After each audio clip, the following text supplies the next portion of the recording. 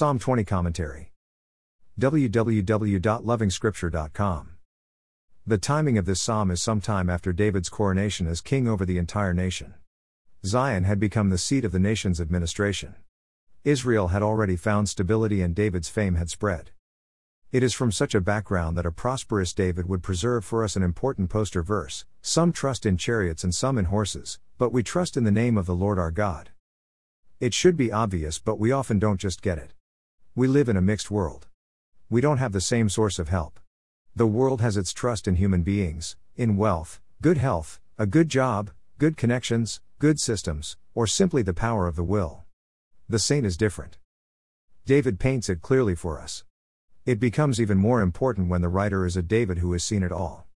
Be it as a lad oozing with faith when he faced Goliath, or as an accomplished military general at the head of an all-conquering military force. He still looked back and understood who was behind his success.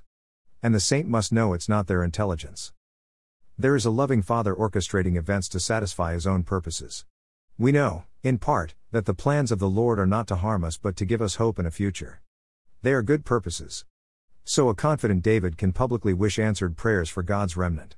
May the Lord grant all your requests, he said. Now we understand, again in part, why the Lord may allow the saint to go through issues. Then they can encourage others to seek the face of the Lord whenever they are in distress. He had been there and the Lord answered him.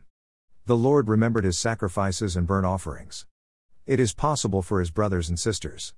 Then they, together with David, can lift up their banners in the name of the Lord.